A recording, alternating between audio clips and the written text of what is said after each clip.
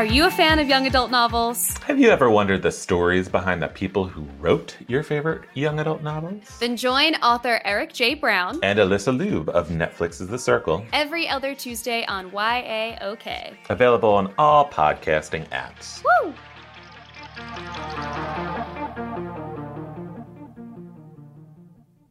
Hello everyone, we're Superhero Stuff You Should Know, and if you think you know about superheroes and comic books, think again. We got romance, we got action, Romance? we got comedy, we got everything you need, man. Come on down to Superhero Stuff You Should Know for all your superhero needs. I don't know about this romance. What part are you talking about? We've got all kinds of sketches, and then deep dives on top of that. Come on down to Superhero Stuff You Should Know. Alright, so come on down to... Wait, why did I say come on down? To Superhero Stuff You Should Know.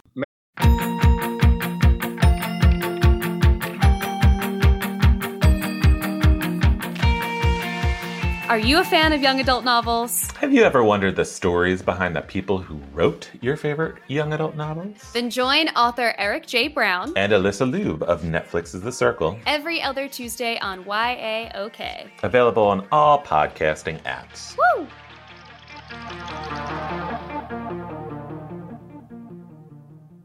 Matt, before we get going, can I ask you a question? Sure.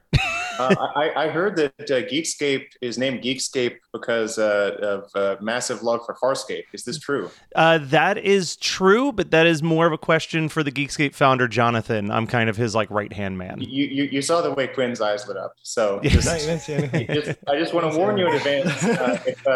If you're not careful, Quinn and I will turn the entire interview into a series of Farscape quotes. I know he is working on trying to get y'all for an hour to promote the movie closer to an official release, so save the Farscape chat will be beautiful on Geekscape. Christina and I will just politely exit that chat. Yeah, exactly. Bystanders. All right, so hello Geekscape and Horror Movie Night listeners. This is Matt here doing the Fantastic Fest virtual event. This is the first time I've ever done it virtually, but we'll see how it goes. And I'm here with the team behind an amazing movie, and I'm praying I nail this name because I'm so bad at accent marks. Ike Boys. Did I get it? EK Boys. EK Boys. EK. I'm awful. EK. So real quick, I'd like all of you to just quickly introduce yourselves, and then we're going to just talk about kaiju and mecha and all types of great things like that. Hello, my name is Eric McKeever, and I wrote and directed this film, and it is very, very loosely based off of actual events from my life. Hello, my name is Quinn Lord, and I played Sean Gunderson in the film EK Boys. Hey, I'm Ronak Gandhi, and I play Vic. Hello, I'm Christina Higa, and I play Miki Shimizu. So I watched the movie yesterday. Amazing. Absolutely loved it. It sparked a memory in me of watching kids films in the 80s where there was a legitimate sense of urgency and danger, as opposed to when I was a kid in the 90s watching the films that they were giving us, and it was oh no, I hope the Looney Tunes don't get trapped in a cartoon planet. I appreciate Eric for the script writing standpoint, obviously having that sense of urgency throughout the entire script. I'm assuming you grew up on the movies that I'm thinking of, like the Goonies and the Monster Squads and the Last Starfighters of the world, right? No, I did. And it's interesting because my impetus for making the film, I wouldn't say it's an accident, but I would say that it's more of a byproduct that it ended up like that than anything else, because the real impetus from it was I wanted to make a film that I was uniquely qualified to make. And my thinking was, if I do something with a message that I believe deeply, and if it's about stuff that I care about deeply, with monsters and that I will make something good and passionate and appeals to people. And I to be honest with you, I'm 35 and I basically just care about and am animated by the same things that I cared about and animated me when I was 12. So I think the fact that the film ended up the way it did really speaks maybe less to filmmaking influences and more a desire to really authentically capture that childlike inner spirit. Yeah, no, I think that makes sense. You and I are the same age. I feel like we probably both grew up running around the recess yard playing Power Rangers, which is like very much like the sense that I get of this movie. But it's also very clearly pulls from a love of anime, a love of kaiju movies. Was that love across the entire cast and crew? Obviously, it was there with Eric, but what about the rest of you? It was kind of there with me. I grew up with Transformers and Robotech because of my dad growing up in the 80s, so I definitely had some anime influence in my younger years. A little bit of Pokemon got in there as well, but not quite as much as Eric.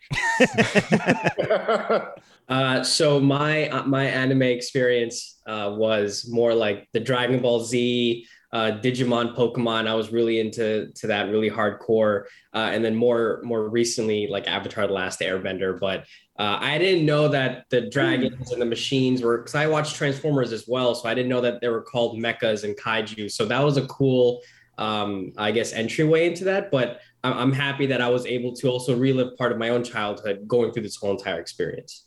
Very cool. Ronak is an excellent mentor in all things Avatar. Really?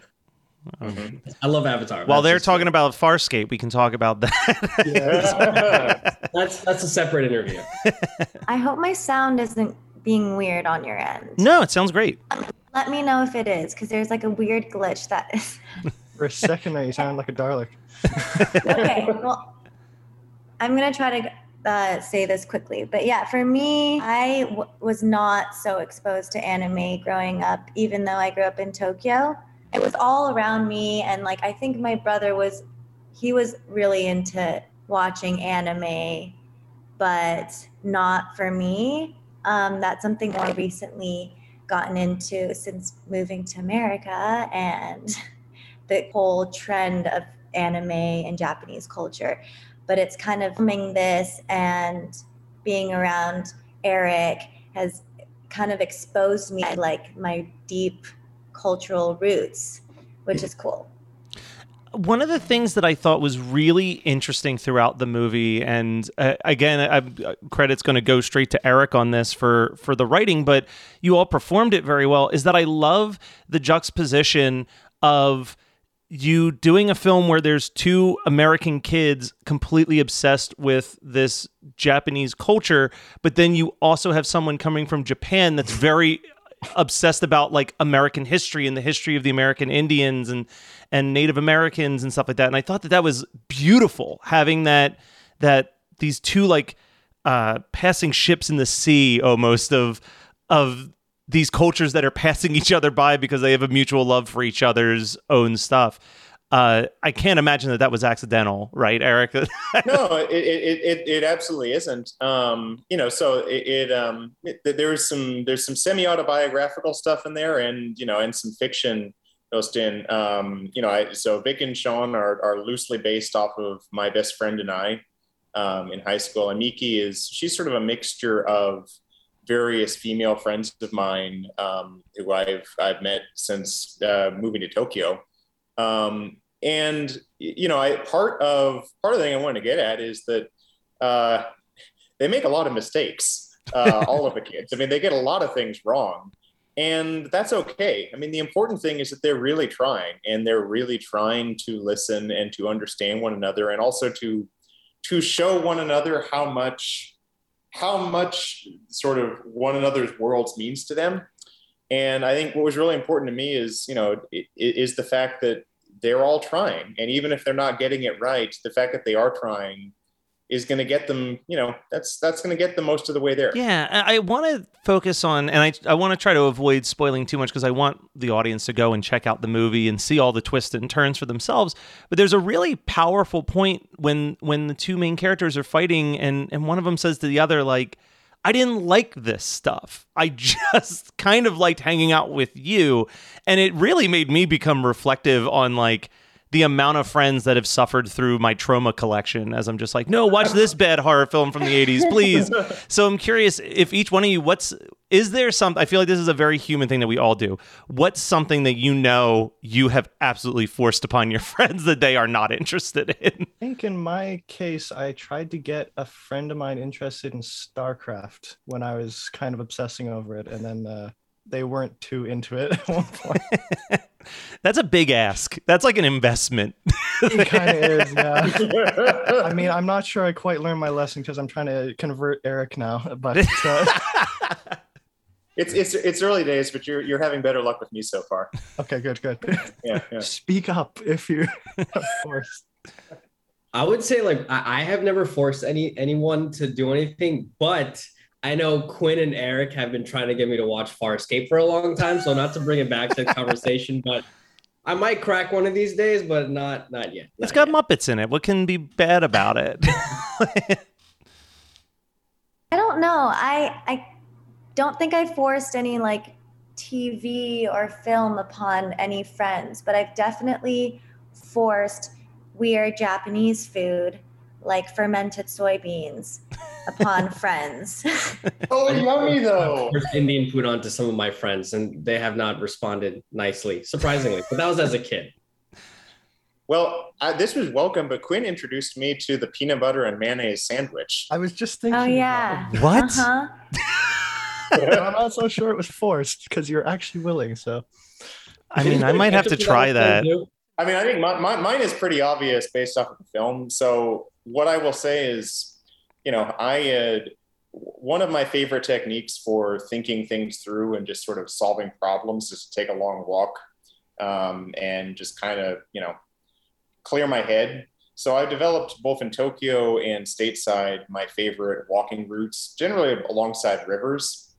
And it has not gone well whenever I have tried to introduce people to my walking. There have been a few times where someone has come to me with a problem. I was like, here, let's take a walk. And I try to guide them through my inner mystical journey. And that does not go well and leads to strained conversation. You mentioning that has made me realize that I'm probably becoming that guy with meditation these days, where like a friend will be telling me about how terrible something is. I'm like, have you tried Headspace? Like, I really recommend it. It's great. So funny. So it gets worse because I also tend to befriend cats along these routes, and I try to introduce people to cats.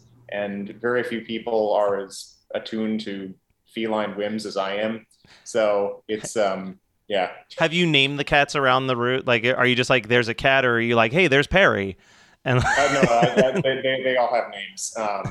And I live at the whims and mercy of Kit. During the post-production process, he would send us, at least me, pictures of all the cats in his neighborhood. Yeah, me too. Look at this one. Look at this one. Yeah. I love it. I absolutely love it. Eric, I want to make an assumption here. Obviously, we're talking about the anime influence, but there definitely seems to be an influence also of like the Toho Godzilla movies and stuff like that. And God, are there many of them?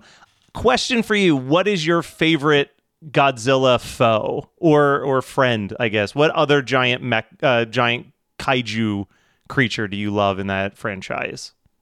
Oh boy. Okay, so my favorite Godzilla film is it's a bit of an undersung masterpiece in my opinion. It's Godzilla versus Space Godzilla from 1994. Okay. I'm a big sucker for Space Godzilla. Now, if we were to cast the net a little wider, I think Gamera 3 from 1999, that's just one of the masterpieces of Japanese filmmaking. And Irisu, the monster from that, is, scary, ethereal, mysterious. I think that's just one of the masterpieces of monster design and of filmmaking. I have been trying so hard to get into more of the kaiju stuff because there's a weird charm to the cheesiness of it. Like I like that for so long, even in the ages of CGI, it was like, no, it needs to be a man in a suit. The way I've always engaged with it, and sort of my close friends who are engaged with it, is you never watch it ironically. The magic is to invest in it as though it were real. And it can really become a magical way to revert to a childhood state, because once you will take the leap of faith to accept these inherently implausible things as real, then it actually taps into some pretty deep, almost mythological things. And it's just a hell of a lot of fun. Exactly. I think I think that more people would benefit from seeing most pieces of entertainment that way. You know, I would say, be it wrestling, a kaiju movie, or just like anything else, it's like you have to shut off the part of your brain that's like, well, this is fake and stupid. It's like, well, so is Game of Thrones, but they have a higher budget. So like, but you buy into it and you enjoy that world. And that's what again, to bounce it back to the movie, I love that so much that you just kind of buy into the reality of this film right out the gate. And I love the decision to tie it all around Y2K, because it definitely brought up memories of like 7th grade sitting at the cafeteria table. Like, so are we all going to like die over winter break? Like, what is going to happen? Yeah. Well, and I mean, thank you. And I think, again, I want this to be a film that is not just for 2021. I want it to be for many years from now. And that's part of the reason why I said it 20 years ago. But, you know, we're at a moment in history where everyone is talking about the end of the world constantly. And I really wanted to, in a fun, entertaining way, show people that, no, there's hope in hopeless situations. And things aren't as bad as they seem, even when they seem really, really bad. Like where there's love, there's a way forward. Yeah. I want to also address the cast of the movie with a question tied to Y2K, because one of my side gigs is I am a volunteer at a church youth group, and I deal with a bunch of like 17 and 18-year-old kids, and having that realization that like they didn't experience 9/11, they didn't experience Y2K. So I'm curious, what does how does Y2K resonate for the three of you? Like when you're reading the script, is it just like this thing that you're like, oh, the other generation was like completely over the top with this thing? Or is it something that like you apply to things happening today and be like, nah, I could see how we would like also get really panicked about what is the computer going to do when those 99s turn into zeros again? I can say I definitely understand it. I technically was alive for Y2K, or transition from 99 to 2000. I was 10 months old. All right.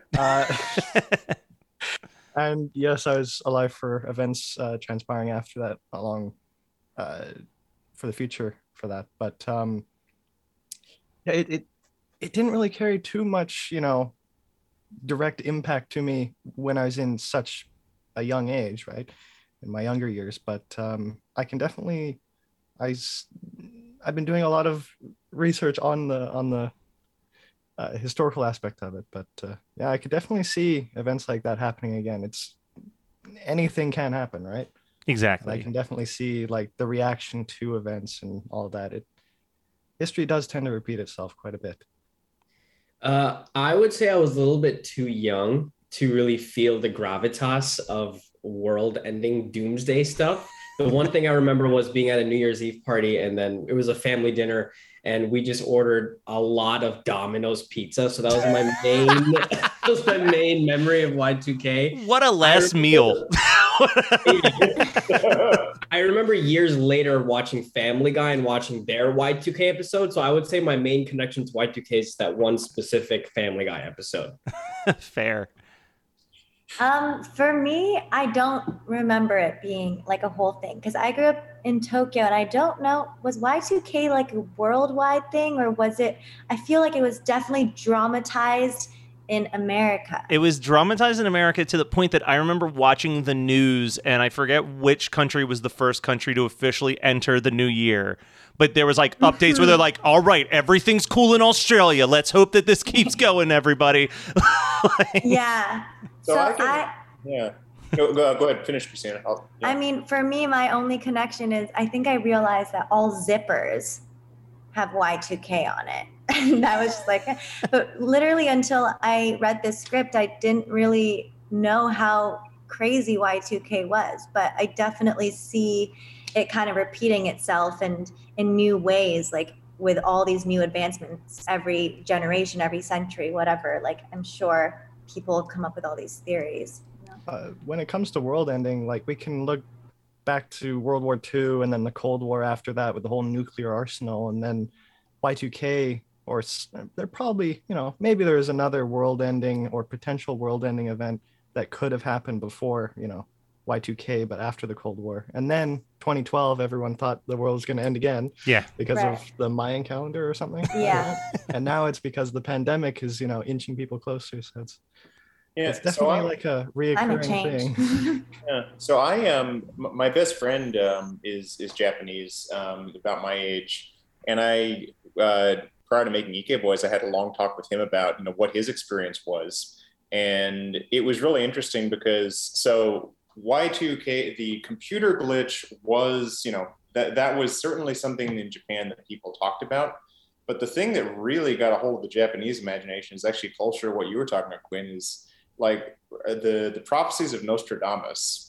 Really, like that was very much in the cultural conversation in Japan at the time, because there was a prophecy that supposedly the King of Terror would descend from the heavens in 1999 and destroy the world.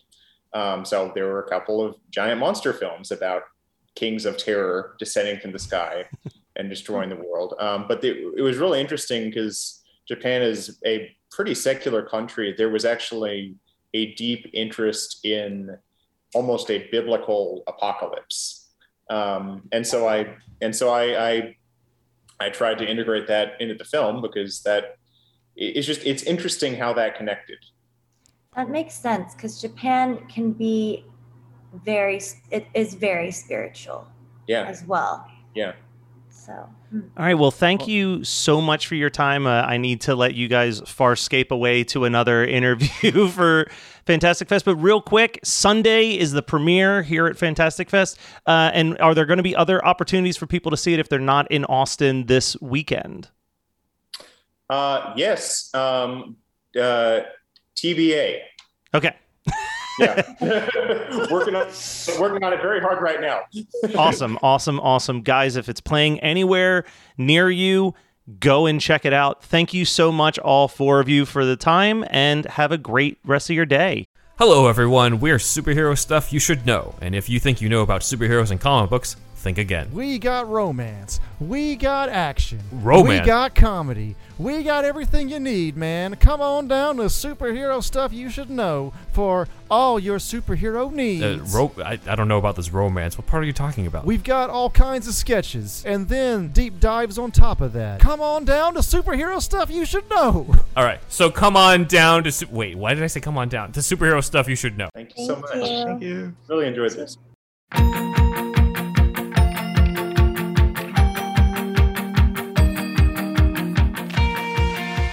Are you a fan of young adult novels? Have you ever wondered the stories behind the people who wrote your favorite young adult novels? Then join author Eric J. Brown And Alyssa Lube of Netflix's The Circle. every other Tuesday on YAOK. Available on all podcasting apps. Woo!